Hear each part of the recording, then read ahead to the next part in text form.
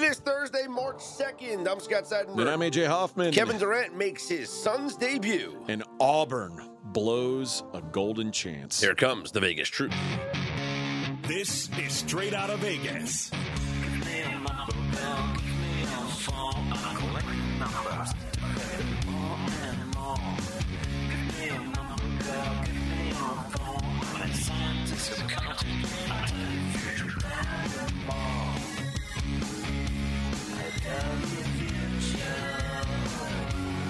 We are Straight Out of Vegas AM, your daily destination for sports conversation with a Vegas lean. Here's what you need to know to start your day. Kevin Durant scores 23 in a successful Phoenix Suns debut, and I'll just go ahead and say that's going to be the Vegas lead. And we are joined by our NBA expert, Mackenzie Rivers.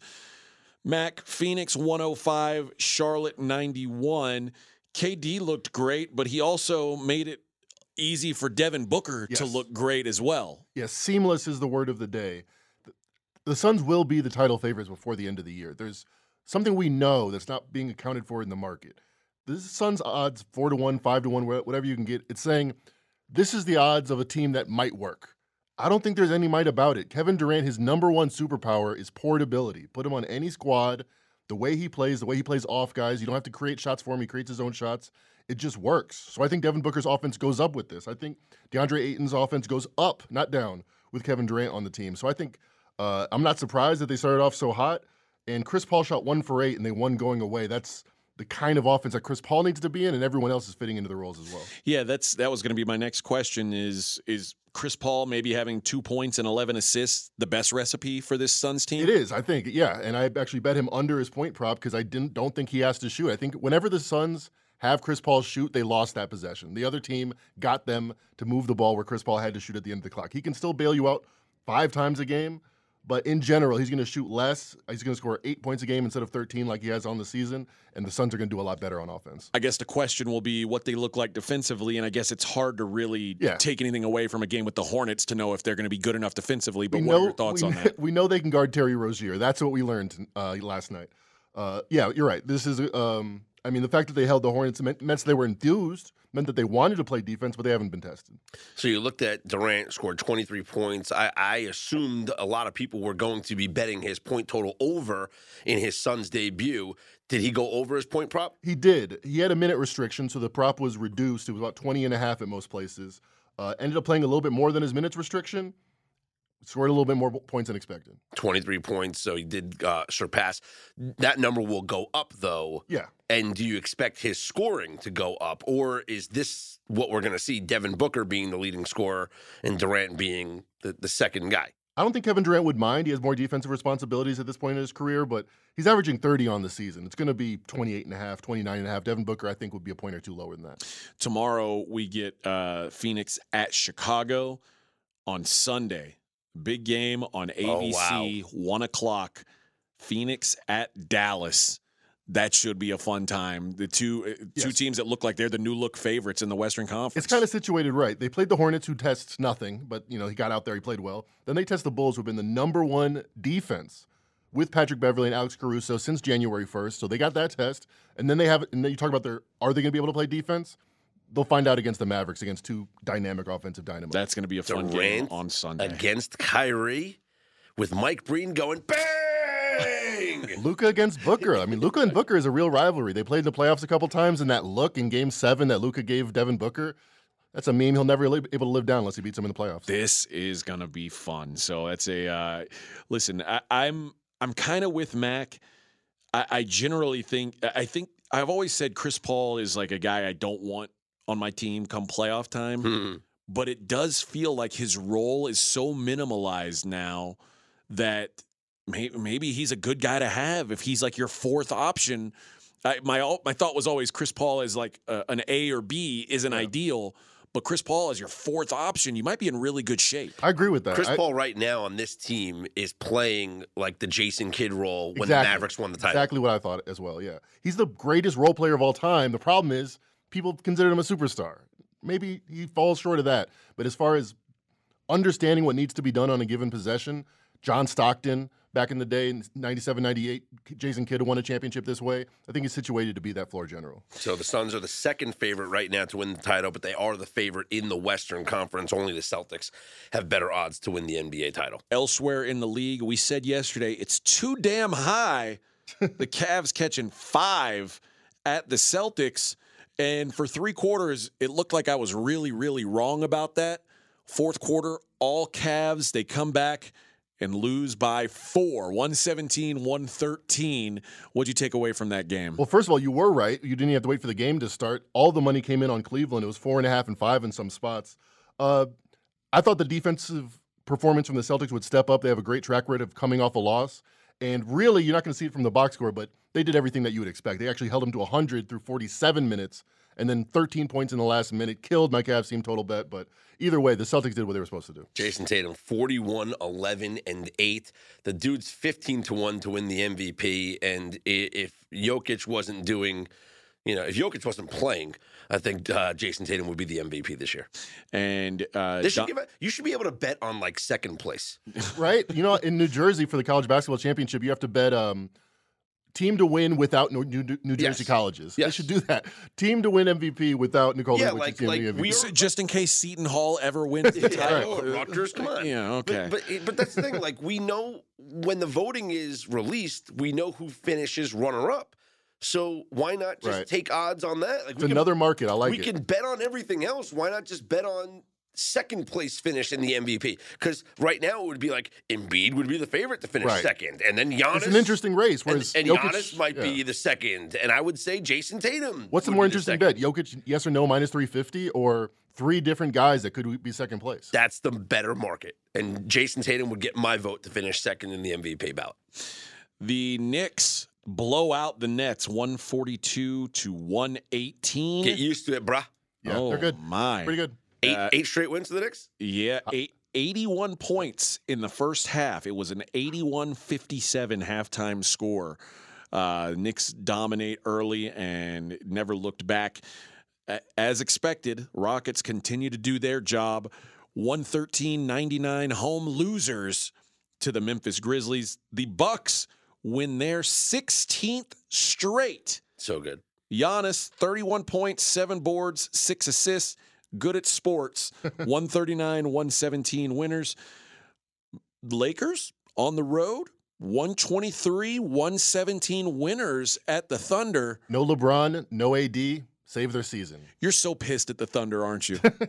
I mean, amazing. What a bunch of jerks. And I listened to you say that. I was like, you know what? McKenzie's right on this. The Thunder, they're gonna be playing hard for the rest of the season, and maybe they are. Maybe they just stink. But either way, Lakers a much needed win, and the Pelicans 121-110 winners. Dame Lillard back to his 40-point ways. He puts up 41 to go with 8 boards. But what was his player prop last night? 36.5. They still said almost as high as last time. Yeah. Okay. Wow, man, Dame Lillard is getting respect from the market. He is that dude. I guess I'll give a quick mention. Bulls beat the Pistons 117-115, and the Sixers beat the Heat 119-96. On to tonight's slate. And, Mac, I'll just let you jump in if you see anything. It's a short schedule, though. Raptors 1-point favorites on the road at the Wizards. Sixers are at Dallas. What do you like in this game? I think the Sixers are interesting play here because off the back-to-back, they're going to be downgraded. But Embiid, last-second scratch versus the Heat on Wednesday night. I feel like he might have big eyes for this game. So if he does play, I would probably look at the Sixers, but I'd look at his props as well. Now, the San Antonio Spurs, who I've given a lot of credit, said, you know what, they're doing things the right way. They're losing games they're supposed to lose. What'd they do last game? They won. They're not going to win 2 in a row, right? Well, that's my thoughts is what are the odds that they'll win 2 straight games? They are plus 4.5 hosting the Pacers. Also not a good team. We feel comfortable saying Spurs going to get back to their losing ways. I think so. No Tyrese Halliburton for the Pacers, but talent doesn't matter when you face the Spurs. It's just, did you show up? Check mark. 100% attendance is the only grade most nights. I know the Spurs won a game, so I guess they get credit. But yeah, Pacers are pass for me. Now, this is the most interesting matchup of the night, in my opinion. The Clippers are 3-point favorites at the Warriors. Clippers, obviously a better team.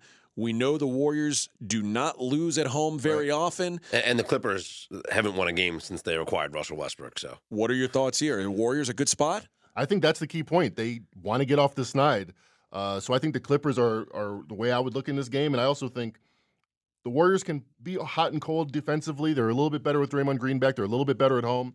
I don't think they have two guys that can go with Wiggins and Leonard for 48 minutes. So I'd look at the Clippers. You can still get 2.5 in some spots. All right, Mackenzie Rivers, appreciate it. Cool, thank you. All right, we're talking college basketball, and lucky us. Guess who showed up this morning? The only two-time Super Contest champion, Mr. Steve Fezzik. Steve, how are you today? Guess who shows up for no reason at all? Hot dogging and grandstanding. Me, man. That's- Talk college basketball. Yeah. can we talk about how there was an incredible bad beat on the system play last night? We can talk about that. Incredible bad beat on the system Talk to play. me. So TCU's laying 3.5 at home against number 9 Texas. That is a system play. Lower ranked team favored over a higher ranked Question team. now, is it lower ranked team or unranked team? I thought the system Either. play. Our system here is Oh, any lower ranked team, which includes unranked, clearly, against a higher ranked team that is a favorite. So TCU's is home. They're favored. They're favored over They're Texas. system play. 3.5. They are the system that is hitting at what, Mackenzie? 67% this year? Entering tonight, yes, 2/3 of the time you are cashing with the system. So Illinois clearly did not get the memo against Northwestern, but continue. So TCU is up 75-70 with 7 seconds left in the game. And they're laying 3.5? Yeah. Well, this is no lock. Listen, it was 73-70 with 10 seconds to go. Sure. TCU got a layup. 7 seconds is a long time. Texas hits a buzzer beater 3. Now, That here's is not a bad beat. Here's what is a bad beat. 3.5, certainly not a bad beat. This was the only time since 12-10 that if you had TCU minus 2.5, that Texas was covering. So TCU was covering minus 2.5, which was the widely available opener. Like, that was the most common line. Scott, pull up Fairleigh Dickinson for me, because I'm fairly certain they're up like 18 with like 2 minutes to play, and they won by 8. Won by 8. Push-a-roni for me. I mean, and most people lost because it closed 9. But literally, I circled it. I circled it as a win. 83-75 final. Can you give me a score with 2 minutes to go? Well, at the half, it was 45-30. Yeah, but then they started beating up on them in the second half too. So in the second half, you had, let's see, 54-43. Go way deeper Than that? Go Okay. no, go to the final 2 minutes. Final 2 minutes you want? Okay. Yes, because they were styling out there. They were beating up on the big boss man and Akeem. 71-59. How much Does that time's sound left? good? That's good. That was with about 5 and change left. Go to 2 minutes. Go to 2 minutes. 'Cause I All think it got even with better. two. No, it was 77-71 with 2 minutes Oh, left. never mind. All right. I stand corrected. There's just another. But it was 71-59 with 5:45 left. So this is if there was one theme we talked about this is these conference tourneys and the like teams get up big and like Merrimack gets up 20 and they don't cover minus 17, can't be trusted. Oftentimes these teams know they're going to play tomorrow or the next day, and their opponent's going, this is their last game, and they go all out and they get the backdoor covers. Well, let's talk about, now that we mentioned that TCU got that win, 75-73 over Texas, let's talk about a team that was all out and came up just short, and a team that really, really needed a win. The Auburn Tigers, you talk about a team that had a big lead. Auburn was in control of this game at Alabama. Obviously, Alabama, one of the best teams in the country. Auburn needed a win, again, like blood, to get into the tournament. At one point, Auburn led this game 66-49 with 9.5 minutes in the game. They lose 90-85 in overtime. Alabama comes all the way back and beats them. Brandon Miller, not a great night. It's been this situation where Brandon Miller's played really well. The rest of the team has not. Brandon Miller on this night was 3 of 12 from the field. Didn't play very well. Didn't matter. Auburn goes down. Do you think this ends Auburn's chances at an at-large bid? It's like I'm looking at Scott. It's like I'm not up on Auburn and where they're projected and the Joe Lunardi stuff is, but it sure feels like a dream crusher of epic proportions for poor Auburn. But Auburn has one game left. They got opportunity, right? They've got one game left against Tennessee. It's a home game. Going to have to win it. It would be a quad 1 win. So yeah, they have to win that game. What's their SEC record right now? 9-8. 9-8 in the SEC is not exactly 9-8 in the Big Ten when you've got South Carolinas and Vanderbilts. Although I know Vandy's playing better. Although can we talk about from the other side of this game though? Like I told you, what was it, a week ago, AJ, that I can't wait to bet on Texas A&M at home against Alabama in the final game of the season. Yeah. Now we've seen Alabama play 2 games where they did not cover. 3 games. 3 games where they did not cover. Now they're at Texas A&M. You know they're going to be laying points. Probably 3. I'm betting the Aggies. Why should I not? Why? Aggies have been the better team the past 10 games. What has Alabama done? I guess you can say they've won these games, right? But they don't give me any confidence to bet them as a road favorite, especially when they're looking ahead to the conference tournament, right? With outside distractions and questions in the press conferences that you don't want to have to get asked. I mean, they've locked up the number 1 seed in the conference tournament. So what does this final game of the regular season do for them? Could get them the number 1 overall seed in the NCAA tournament. Oh, who cares? Does that make But don't matter? you think they get that anyway? If let's say they lose to Texas A&M, but then win the SEC conference tournament. Don't you think they have a really good chance to get it anyway? Correct me if I'm wrong. The only thing that the overall number 1 seed gets you is that you get to play the weakest number 1 potentially. But who cares? You also get to pick where you get the geographical location. advantage.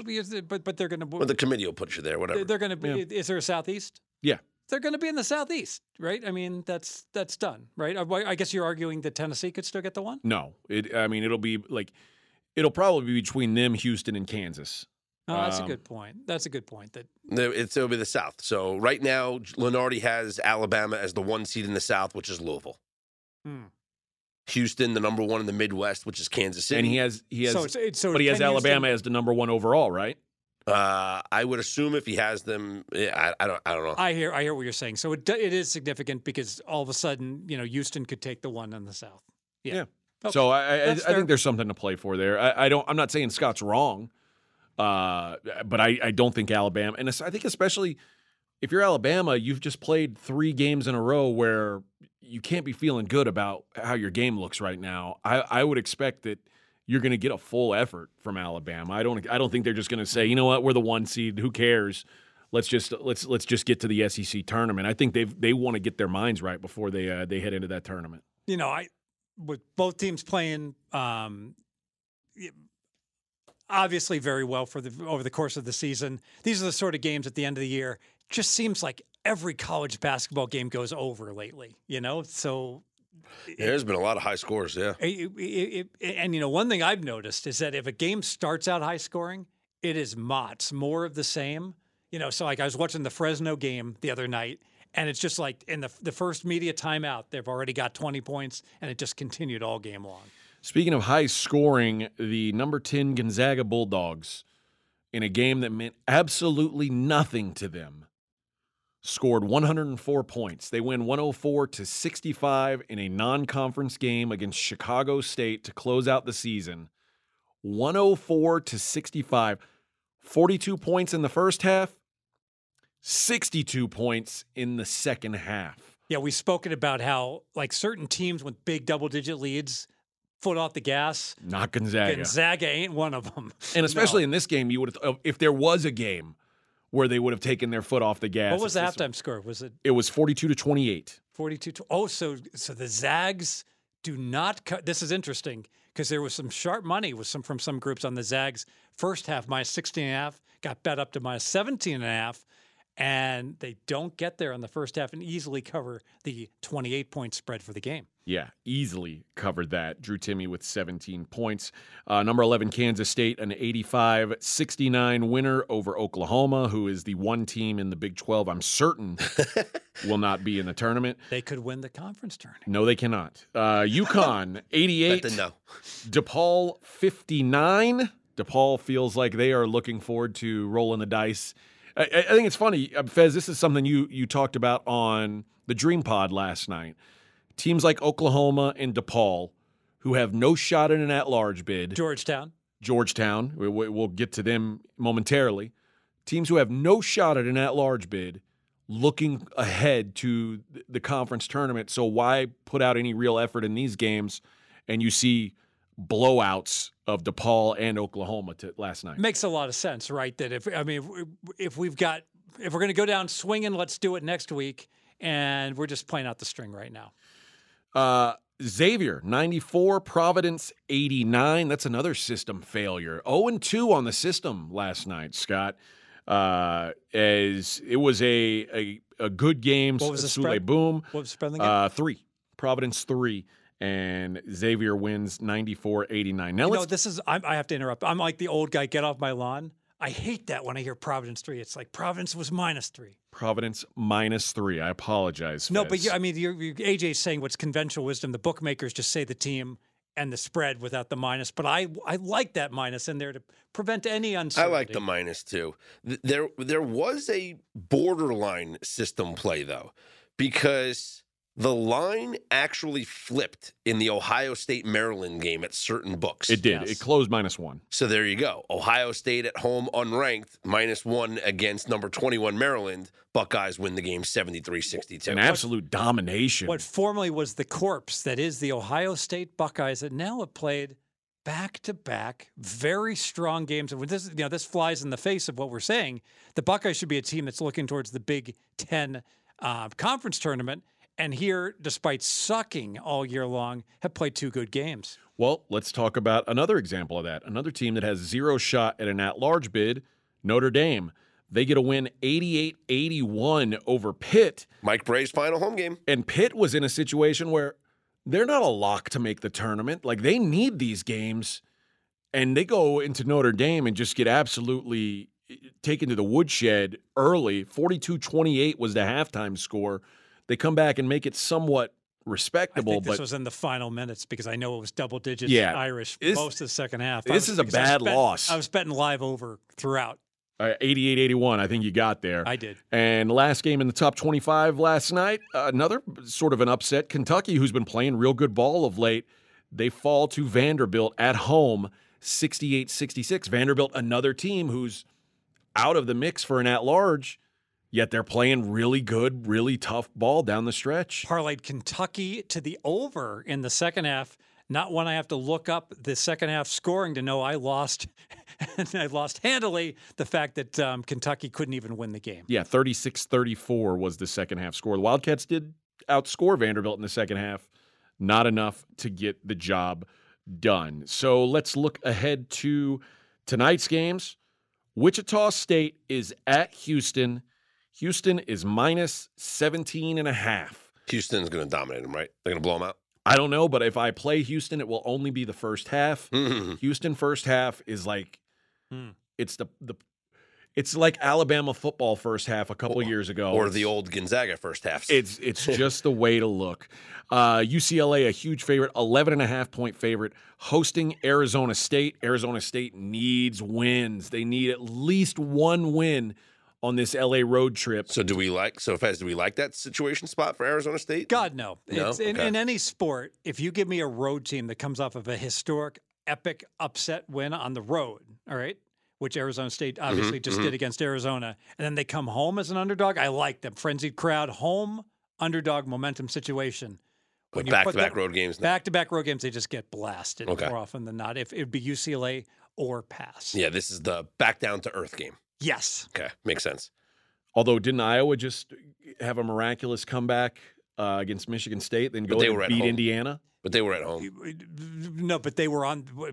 Iowa was home for their miracle, but then they went on the road to Freedom Hall, and they should have gotten crunched in that game, and they won it by like 25 points. And that was one of the strangest games. Not the fact that Iowa was able to win, but that Iowa absolutely dominated that Indiana team. Which I based upon that one game, I'm like, I think Indiana's a paper tiger. You know, when I watched that game, that was puzzling, to say the least, that Iowa could so dominate. Another bubble team in desperate need of a win, the Wisconsin Badgers. They stink.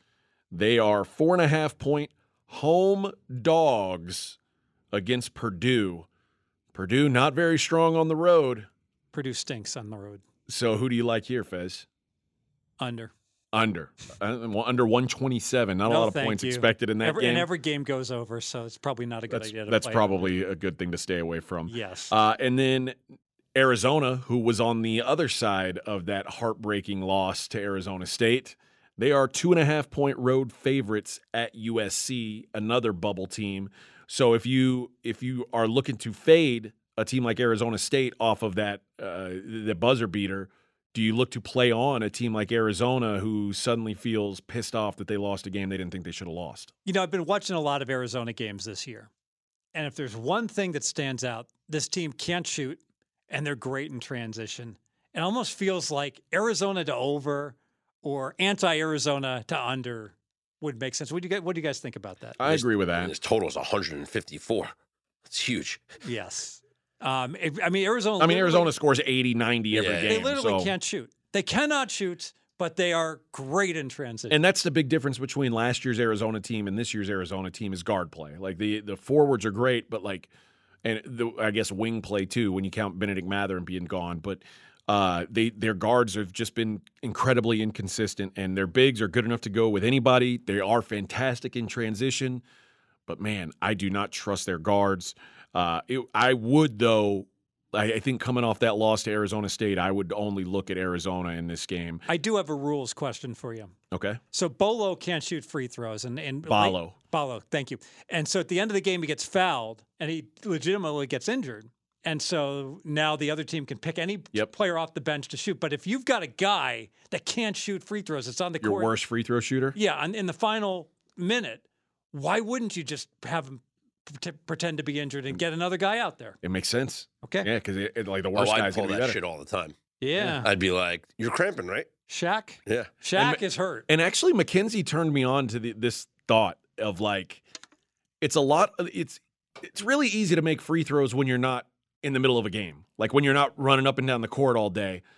When you're tired, you're sweating. That's why you run suicides and then shoot the free throws at the end of practice. And if Johnny makes 2 in a row, the practice is over. And if he misses it, we all run again. If I've got my worst free throw shooter at the line and he's been out there running and sweating, I'd much rather have somebody take their warm-ups off and just shoot one free throw just to I'd almost have a designated scrub that doesn't play. Well, they'd never pick him though. And no. But just sub him into the game. I would sub him in November against Chicago State and have him intentionally miss some free throws. So even though he's a great free throw shooter, but his stats said he's shooting 22%, 2 for 9. Just for that one key moment. Now this is next level thinking. Bond shit right here. Yeah. Like you have one player on your roster that is an 89% free throw shooter. But he makes himself look like a 50. During the course of the season, you put him in when you're winning by however many points, and you tell him to intentionally miss the free throws. You know when this will be ideal?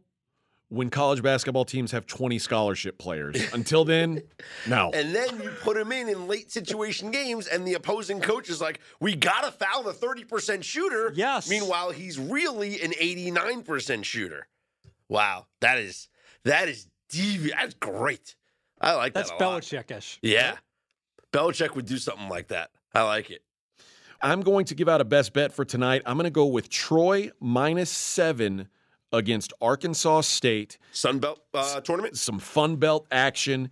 And Arkansas State, they were in the play-in game, got themselves a nice win. However, They lost Caleb Fields. He missed a good chunk of that game with an injury. And who is this Caleb Caleb Fields is you've the discussed? best player that Arkansas State has. What position does He's he a play? guard. So he is there. You'd look towards under as well, perhaps? Probably look towards under as well. Thank you. But I don't know for a fact that he's out of this game, but I make this game 8 even if he were in the game. So if he doesn't play or he's limited, I feel like I'm getting a little bit of a free roll here. So it's bounced around between 7, 7.5 so far. I like if you can find a 7, that's fine. If you can't, 7.5 is good too. But I like Troy -7 against Arkansas State. It sounds like this is one of the games I work with a group of guys betting. And so all the time I'll say, all right, Troy -7. You need to catch 7. And then it's like chasing the number, and then they don't get 7, and then it starts steaming up, and then like Troy -7.5. You need to Gotta get 7.5. And then by the next morning at 6:28 a.m. before lots of big groups start betting, 8, Troy -8. Get something for God's sakes. Well, you texted me yesterday morning. You woke up to my texts on college basketball. Yeah, 1:30 a.m. SEMO -5, Southeast Missouri. And what'd you lay? I laid 6.5. But we all win, didn't we? We all win. It closed I like saw it 7.5. at 7.5. Yeah. Yeah, and they win by double digits. Yeah, it was going away. easy winner. So it's nice to have the best number, but sometimes, it's easy to say that. Well, we should just play these good plays. They're going to win. Well, tell that to Fairleigh Dickinson, who I'm fairly certain did not cover -8. They pushed, and if you laid 8.5, you lost. Tell that to the Arkansas. Or the Alabama first half under 73, which was a rocking chair winner until it wasn't, and landed right on 73, close 71.5. If you don't get at some of these sharp moves, you can have the right side, but it's sure nice when it lands on the number where it was that you don't lose, that you push. well, I'll make sure next time it says Fez his notifications are off. Do you want to push through anyway? I'll push through anyway and make sure you get that at 1:30. Oh, believe me, the beep is not going to awaken me from my deep slumber. All right, Fez. Always a pleasure having you in. Thank you for the time, and we will talk to you next week. Outstanding. Thank you, guys. Hockey last night, the Rangers in overtime defeated the Flyers. No Kane last night. Kane makes his Rangers debut tonight. He wasn't able to go, Kane?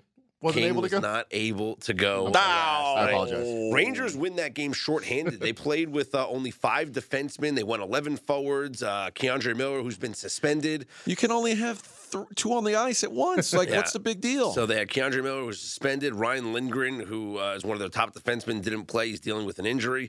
The Flyers, they were in control for most of this game. That's a tough loss for Philly. They played really well last night, and they came up hard luck losers. Oilers beat the Maple Leafs 5-2. The Stars over the Coyotes 4-2. The Coyotes traded Jacob Schifrin, one of their best players, away yesterday. So they said his final goodbye to Mullet Arena. Yes, said his final goodbye. He goes to the Senators, so a good pickup for the Senators. Elsewhere last night, it was the Devils snapping the Avalanche winning streak 7-5. Those Devil Dogs, man, you gonna make them dogs? I mean, it was like -105, so it's slight, not plus money, but it wasn't the -115 like the Avalanche were. Devils win 7-5. Capitals a 3-2 win over the Duckies, and the Knights take care of the Hurricanes. A 3-2 win for VGK. That is a good win on How are we ice a home dog? That was disrespectful. Against a very, very good Carolina team. There was a trade that went down also yesterday that was finalized in the wee hours of the morning, and that was Jonathan Quick, the longtime goaltender for the LA Kings, was traded away to the Columbus Blue Jackets, a deal that brought back to the Kings Jonas Korpisalo, who was the better, clearly, of the 2 goaltenders that they had there in Columbus between him and Elvis. So Quick on his way out, as the Kings have really kind of handed the reins over, kind of doing away with Jonathan Quick. He was no longer really the starter for them. It's crazy. When they got like the best goalie in the world a few years ago. Crazy how it goes. Yeah, Father Time gets you. They had kind of turned the reins over to Phoenix Copley. So now it'll be Copley and Korpisalo who will be the 2 netminders for the Kings, who are in second place in their division. It's crazy right now what's going on in the Western Conference. Here's what we have going on tonight. Patrick Kane will make his Rangers debut. Rangers will host the Senators. No word if Jacob Schifrin will be playing for the Senators since being acquired from Arizona yesterday. Rangers are minus 178. Total is 6.5. And I actually really like the Rangers to score in this game. I would take a look at their team total over 3.5 goals. Rangers average 3.3 goals per game ever since they acquired Vladimir Tarasenko. That number's ticked up to about 3.8. So their offense is clicking. I know they scored 3 last night, but this is still a very good offensive team. You can get the over 3.5 of the Rangers at minus 125. But as far as player props are concerned, I touched on this a little bit yesterday. I think Patrick Kane has an impact right away. And no, that doesn't mean bet Patrick Kane to score a goal or Patrick Kane over shots on goal. I think the impact is going to be felt by his line mate, Artemi Panarin, who spent 2 years with Patrick Kane in Chicago. I think Kane's going to want to be the setup man, for lack of a better term. He's going to want to play the role of the good teammate tonight in his Rangers debut. And yes, maybe he scores. Vladimir Tarasenko scored in his first Rangers game. It was a great moment for him. His first Rangers shot at Madison Square Garden was a goal. So I would look to Artemi Panarin right now. Over 2.5 shots on goal for Panarin is plus 105. Doesn't shoot a lot, but here's what I would lay. Panarin to get a point is minus 215. It's over under a half a point. Now, Patrick Kane, same thing, minus 210, over under a half a point.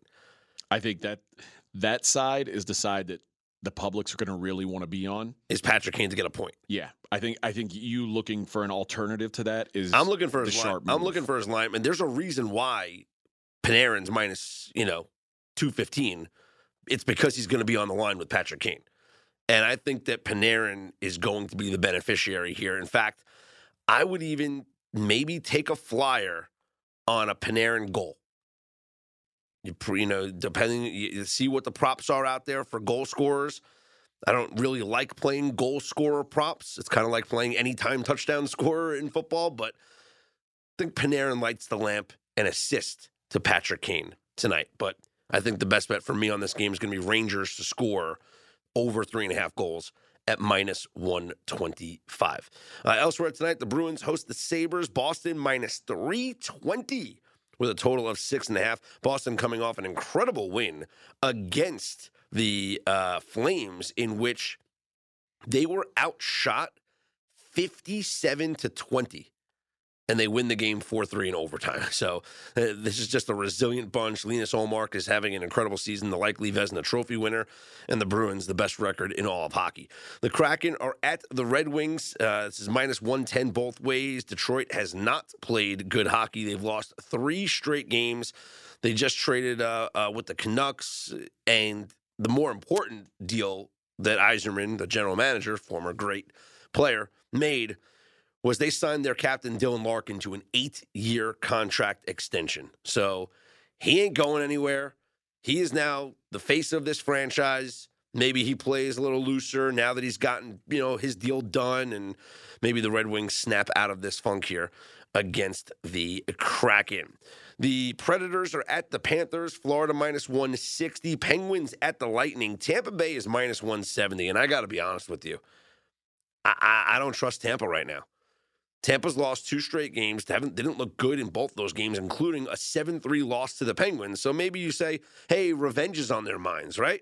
Want to get revenge against the Penguins? You just lost 7-3? One would think. One would think. I don't know. I think Pittsburgh's kind of finding themselves at an important stretch for them. They are 1 point back of the Islanders, so they're right in that wild card mix right now. They've won 3 straight games.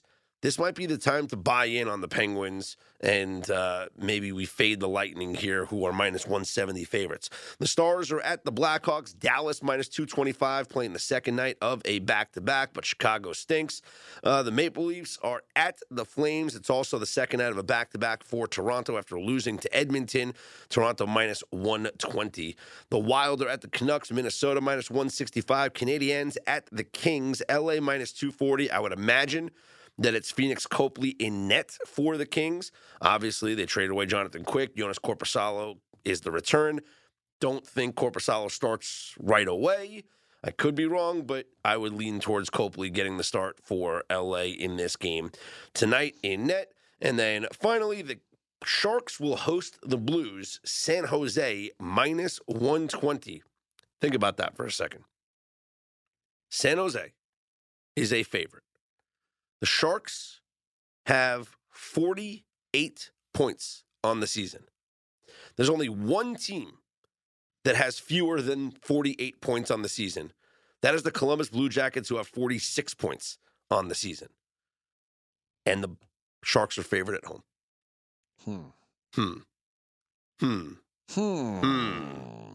Then again, the Blues did trade away all their best players. Yeah. Have a negative 37 goal differential. So we'll see what happens in that game tonight. Taking a look around the NFL, and I want to discuss with you guys what's going on in Baltimore. The Ravens GM was asked whether he has to consider trading Lamar Jackson at some point, and he responded that few teams have made more trades than him since he became the GM. But he said, I love quarterbacks. I covet great players. I covet quarterbacks, and I love Lamar. So that is not factored in one time with me. We want to do what's best for the club. We want to do what we can for Lamar. We want to make everyone happy. Here's where I've always been kind of the belief that the Ravens were jerking around Lamar until I saw this. Where'd this report come from, McKenzie? So The Guardian is what I pulled it from, but they quote ESPN as the source. Okay, the Ravens apparently offered Lamar Jackson an extension worth $250 million, $133 million guaranteed at signing, that would have run through the 2027 season. So basically, 5 years, $250, $133 guaranteed, $50 million a year, and Lamar Jackson didn't sign that deal. Well, how much of that is guaranteed? $133 million. Yeah. So that's $100 million less than Deshaun Watson's guarantee. Mm-hmm.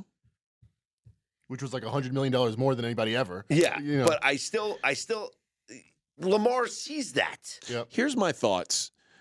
This may come off, I don't know how it'll come off. I'm just going to say what I think. If they offered Lamar Jackson 5 years, $210 million, $210 guaranteed, would that be appealing to him? Yes. That tells me he doesn't believe he's going to stay healthy for 5 years. It's the NFL, and he's a running quarterback. Why would you believe that? And he hasn't shown the past 2 years that he's been able to do that. If you were Lamar, you'd rather take 5 years, 210, Yes. 210 guaranteed, than Yes. 5 years, 250? Yes. Not me. I'd much rather take the more long-term money. That's $40 million. I don't care. He's not seeing that money. He's not seeing that money. And when you have these... Then do you want to sign this guy for 5 years? No. But it's the NFL. If you don't have a quarterback, you got to pay for one. And there's not many quarterbacks that are better than Lamar Jackson. So you got to pay him. Or what I think they should do is I think they should franchise him. The problem with franchising him is it basically eats up all the cap space the Ravens have and means you can't add wide receivers. You can't add corners. Needs that the Ravens have, you can't add now. Yeah, if you sign him a long-term deal, you can have his next Flexibility. year cap number as half of what it would be with the franchise tag. Yeah, so, but apparently he wants that Deshaun Watson deal. But I'll be honest, if I'm the Ravens, I also kind of look at it, and what the Ravens, I think they believe is what the Browns gave to Watson wasn't real. Right. Like, this is not the new normal. Mm-hmm. This is a bad decision that a bad franchise made. And if the whole league models their futures on decisions that the worst run franchise in the NFL has made, then where's the league headed? I think if you say, well, we want to model our decisions on the Cleveland Browns or the Detroit Lions, you're not going to get very far. The Ravens are a really smart franchise. I think what you have to do is you got to, if you're not going to give him a fully guaranteed deal, right? Deshaun Watson's fully guaranteed, right? Yep. 230 all guaranteed. Yep. You gotta increase the percentage of the guarantee of the deal. Kyler Murray's deal was, whatever Kyler Murray got. it was like 80-something% was guaranteed. This Lamar deal is, it's like 50-something% guaranteed. Yeah. That's not good enough. If I'm Lamar's agent, I say, listen, I'm sorry. He needs to get at least 85% guaranteed. Here's my thoughts. If I'm the Ravens, I think this is what it's come to. I am using the non-exclusive tag on That's what Lamar. I think. That's what I think they should do. Let somebody else go out and pay him. And if someone else offers him crazy money, you can either you have the decision then. Do you want to match it or do you want to get 2 first-round picks for him? I think that's what you have to do. Non-exclusive tag would be $32 million. The exclusive one's $45 million. No, non-exclusive. Let him go out there and negotiate. Because then he might learn that there's no deal out there. And then you can negotiate a deal while you have him under the franchise tag. I think that's got to be the move. And I don't want to say that Deshaun doesn't believe in himself by passing on this number. Lamar. Sorry. Because clearly he bet on himself last season. Yeah, but he also didn't risk himself last season. I believe if Lamar Jackson, in your heart of hearts, if Lamar Jackson was under contract last year, meaning like he had 4 years guaranteed money, does he play in the playoffs? If your answer is not yes, I don't know what you're smoking. Because of course he plays in the playoffs. He didn't play because he doesn't have a deal. And when you have guys like RG3 coming out and supporting him and saying, yeah, it's the right move, you can't play. You can't play. He didn't play and he didn't show up, or he left the stadium or he left the city or whatever. And I thought very much at the time, if they would have offered him that deal in July, I think he signs it. I think now he's pissed. Now he doesn't want to be a Baltimore Raven. Then does that mean it's time to move on from Lamar Jackson? Non-exclusive, trade him to the Atlanta Falcons, let them pay. I think Atlanta is more likely than not. absolutely in play. That's a great fit. I think Atlanta really is absolutely in play. I think it makes sense for everybody. I mean, listen, that we've talked about the NFC South. There's not a single quarterback in that division.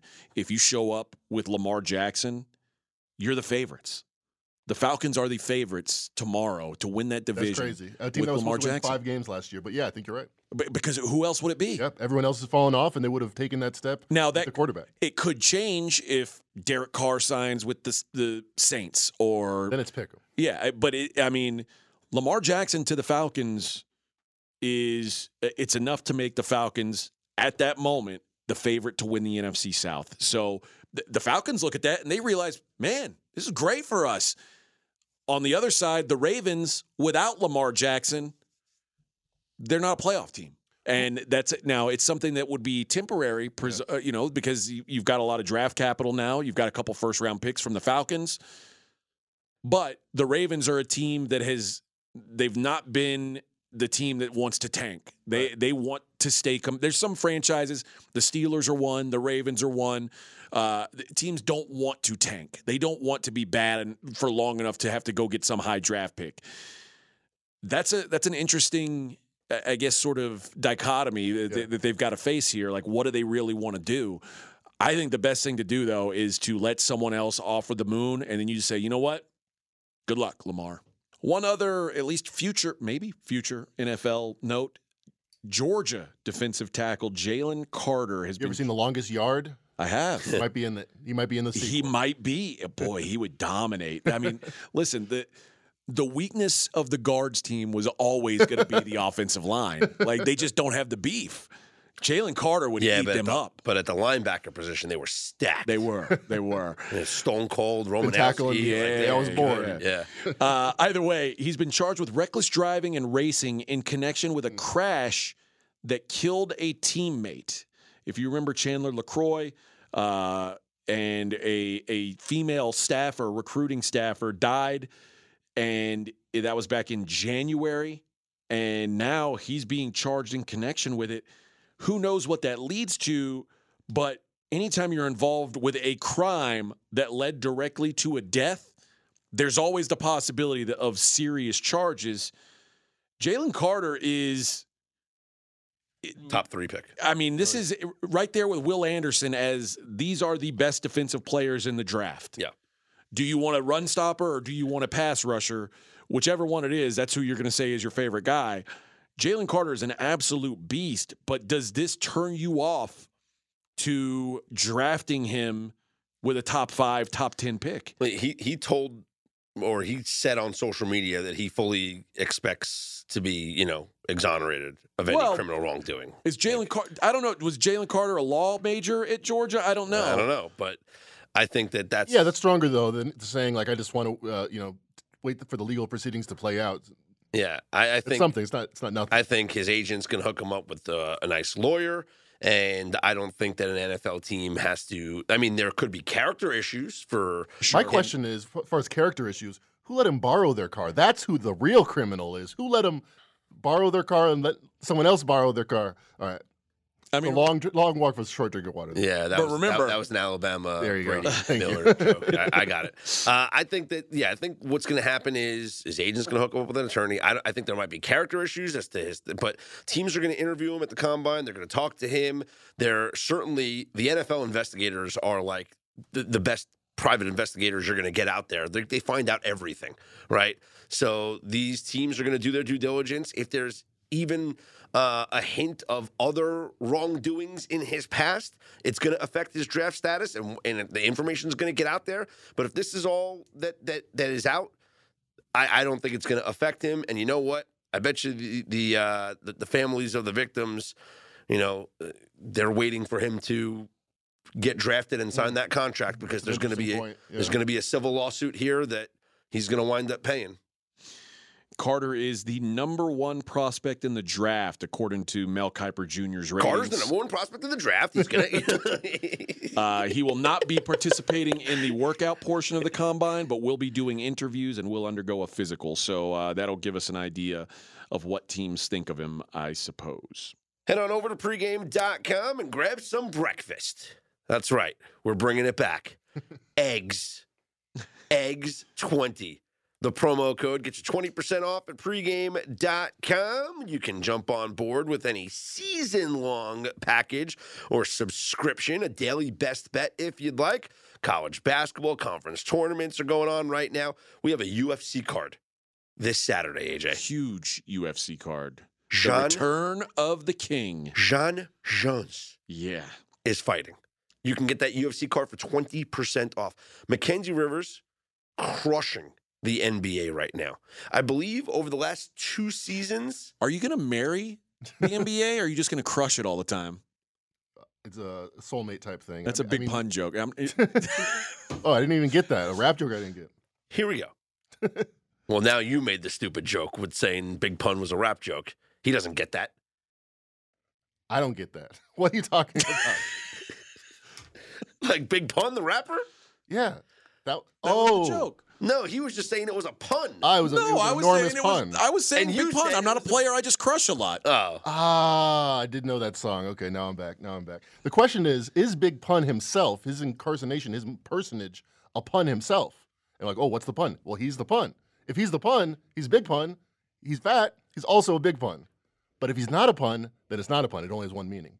Capital Punishment was a hell of a CD, though. It was. 90s wouldn't have been the same without it. Yeah. You nasty pun. I don't care. Would there be a Fat Joe without Big Pun? No. No, right? 100% no. He's a mini-me. He's a big mini-me of Big Pun. Eggs 20 is the promo at pregame. By the way, doing well in the NBA. Mackenzie up over 70 units the last 2 seasons in the NBA. Eggs 20 gets you 20% off anything you'd like at pregame.com. For Mackenzie Rivers, AJ Hoffman, Steve Fezzik, Big Pun, and Fat Joe, I'm Scott Seidenberg. We are Straight Out of Vegas AM.